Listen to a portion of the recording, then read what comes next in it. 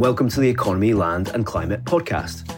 My name's Alistair McEwen, and in this episode, we decided to explore the issues raised in previous podcasts on the use of bioenergy, and to delve further into the scientific evidence about its impact on our climate. I met with Professor John Sterman from the MIT Sloan School of Management in the US to ask him about his groundbreaking research on wood burning. When you harvest and burn trees to make power, you're putting carbon in the air right now today, more than fossil fuels. And regrowth takes a very long time, and it's not certain. It's really just that simple. I started by asking Professor Sterman about his current work and how he had got into researching bioenergy. I'm faculty at the MIT Sloan School of Management, but my field is dynamic systems and computer simulation. So what we do, our field is called system dynamics, and what we do is we develop simulation models of any kind of dynamical system. Here, being at the Sloan School, the management school, we tend to focus on important human systems and human systems as they interact with the natural world. I am co-director of our MIT Sloan Sustainability Initiative. So we're looking at climate change. We're looking at wood bioenergy that we're going to talk about today. We look at all kinds of issues where there's important interactions between people in organizations, companies, markets, supply chains, for example, and the natural world that is supplying all the inputs that they need in order to run their business, their industry, and the economy, and the wastes and outputs, the fate of them across the entire life cycle. How did you get into working in that area? So I actually started when I was in high school, but really took off when I was an undergraduate. And I was very interested in what we today call sustainability, but we didn't have that word back in the 1970s. So it's been a passion of mine for my whole career. You published what is arguably seen as a very significant piece of work around the burning of wood for power. I'll maybe let you just go into the detail around it. If you could just tell us a little bit about your research into bioenergy, that would be great. Sure. So first of all, this is work that I've done with colleagues, Professor Juliet Rudy Varga at the University of Massachusetts in Lowell, and Dr. Lori Siegel, who is the chief modeler for Climate Interactive, which is a nonprofit think tank we partner with. And what we did is we built an interactive simulation model, the wood bioenergy supply chain combustion, and compared that against the supply chain for fossil fuels, including coal. And when we started out, I sincerely hoped that wood as a renewable source of energy, potentially renewable, would prove to be an important contributor to addressing the climate challenge. The climate crisis is so dire, and we've waited so long to do anything meaningful to cut our greenhouse gas emissions that I really hoped that it would turn out that wood was part of the solution. Unfortunately, it came out the other way, and we can talk about why that is. This was disappointing, but it is what it is, and we had to publish the results that the science indicated. I'll also say that we are one of many research groups and scientists around the world who have been looking at this issue, and the overwhelming consensus is similar to ours, that burning trees to generate power, electricity, and heat actually makes climate change worse for at least many decades, and possibly for a much longer time after the end of this century. And can you go into a little bit about the comparisons that you made with coal? To answer the question of whether wood as a source of electricity or heat is better or worse than any other fuel, including coal, you have to answer a couple of questions. First, you need to know what the life cycle emissions are. When you mine coal, process it, ship it to a power plant, and then burn it, what are the greenhouse gas emissions associated with each step of that process? And you need to do the same analysis for harvesting wood from forests, processing it, shipping it, burning it. That's the domain of traditional life cycle analysis. But the second thing you have to do is you have to analyze the dynamics of potential forest regrowth. The coal has been sequestered underground for millions of years. You burn it, that CO2 goes into the active carbon cycle immediately on combustion. So does the CO2 from the wood, but the forests might regrow. And you need to know, well, how long does that take? How much carbon is removed from the atmosphere by the potential regrowth of the forests that you're harvesting to supply that wood. So when you combine those two kinds of analysis, what you've got is what we call dynamic life cycle analysis. And so we developed a simulation model that does that. The scenarios you can test, and the model is publicly available with the underlying papers. It's been replicated by other folks. You can get the model and run your own experiments. But the basic scenario we looked at is, what if you were to displace the combustion of coal to generate electricity with an amount of wood that would generate the same amount of electricity? And then what we're able to do is see what happens to total greenhouse gas emissions, carbon dioxide emissions in particular. And here's where the two kinds of analysis come together. So the first thing is the amount of carbon dioxide released per kilowatt hour of electric power from wood is larger than from coal. So to produce 1 kilowatt hour from coal, you generate less CO2 than if you produce a kilowatt hour from burning wood. Now, the coal is producing a lot of CO2, let's be clear, and we have to phase out, not just phase down, as Glasgow indicated, coal as fast as possible. It is the most carbon-intensive fossil fuel. But burning wood actually puts more CO2 into the air per kilowatt hour than burning that coal. The reasons for that are, first of all, there's a great deal of water in the wood, and it takes energy to boil off that water, and that reduces the efficiency of combustion. And it takes more energy to break the chemical bonds in the wood than to break the carbon-carbon bonds in the coal.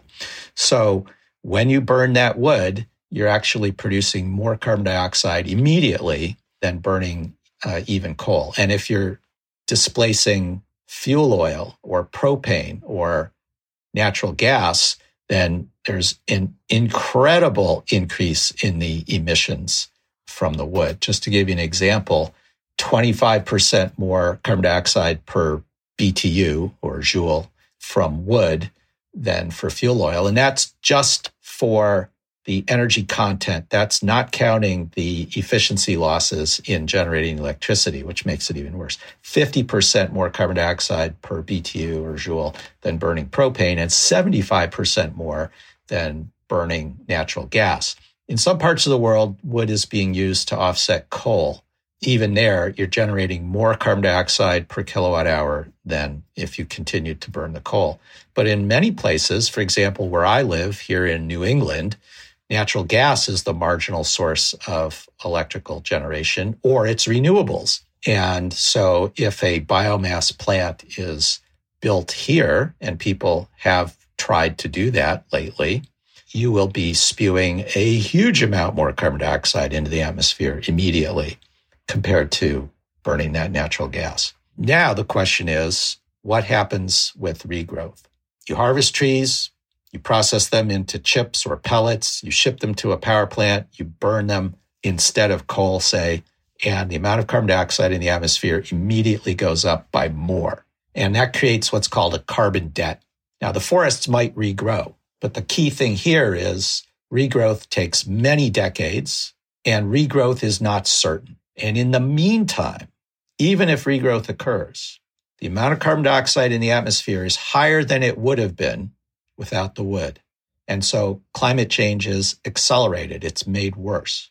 Now, if the forests regrow, you get to a point eventually where the extra carbon that was injected by burning the wood has now been removed as the forest grew back.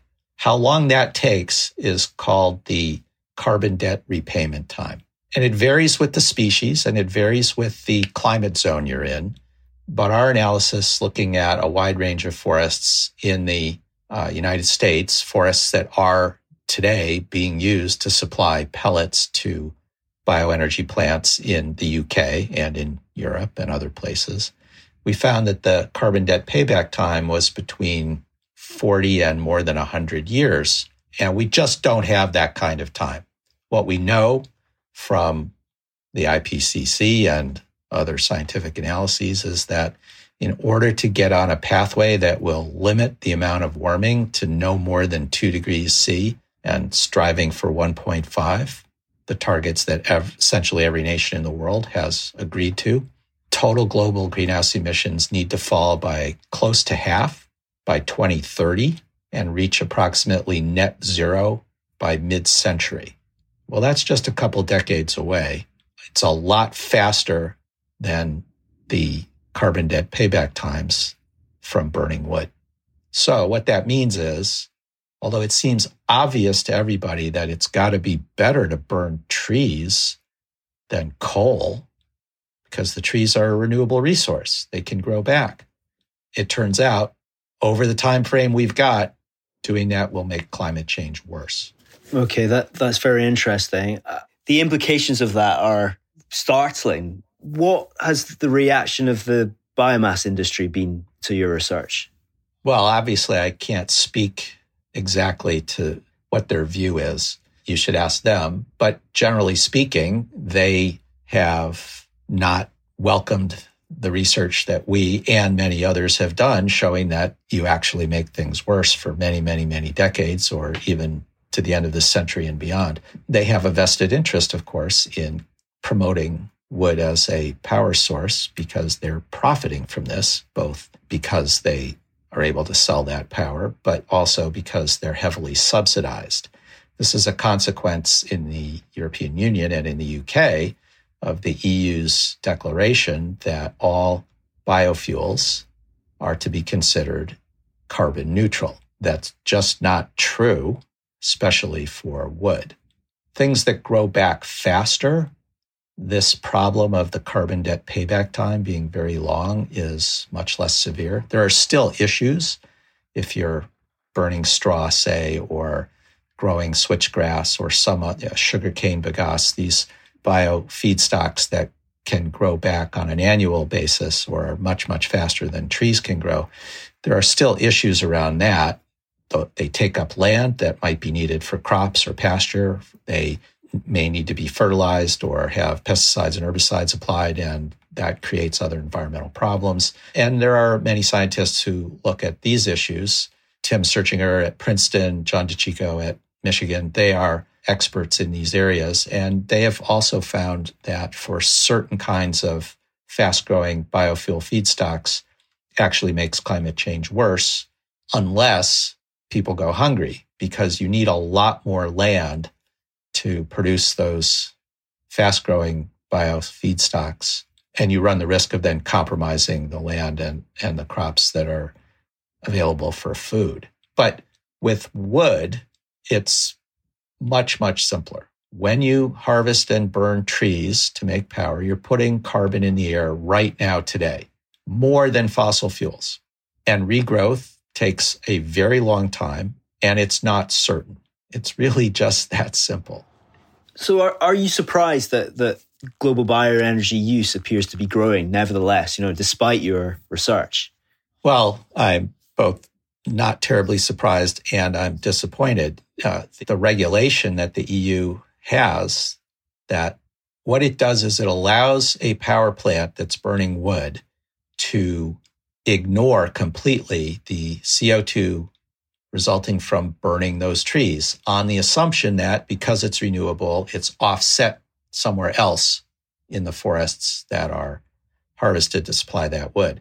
The problem is that's just not true because of the timing issues that we just talked about. So there's a major loophole. So for example, when power plants in the UK have switched from coal to wood, under the rules that they operate under, so this is all legal, they get subsidized to do that, to switch to wood, and the carbon accounting doesn't count the emissions from burning that wood. And so it appears that emissions of carbon dioxide in the UK have fallen, even though the emissions from burning those pellets have increased above what they were before. This is a loophole, and it needs to be closed.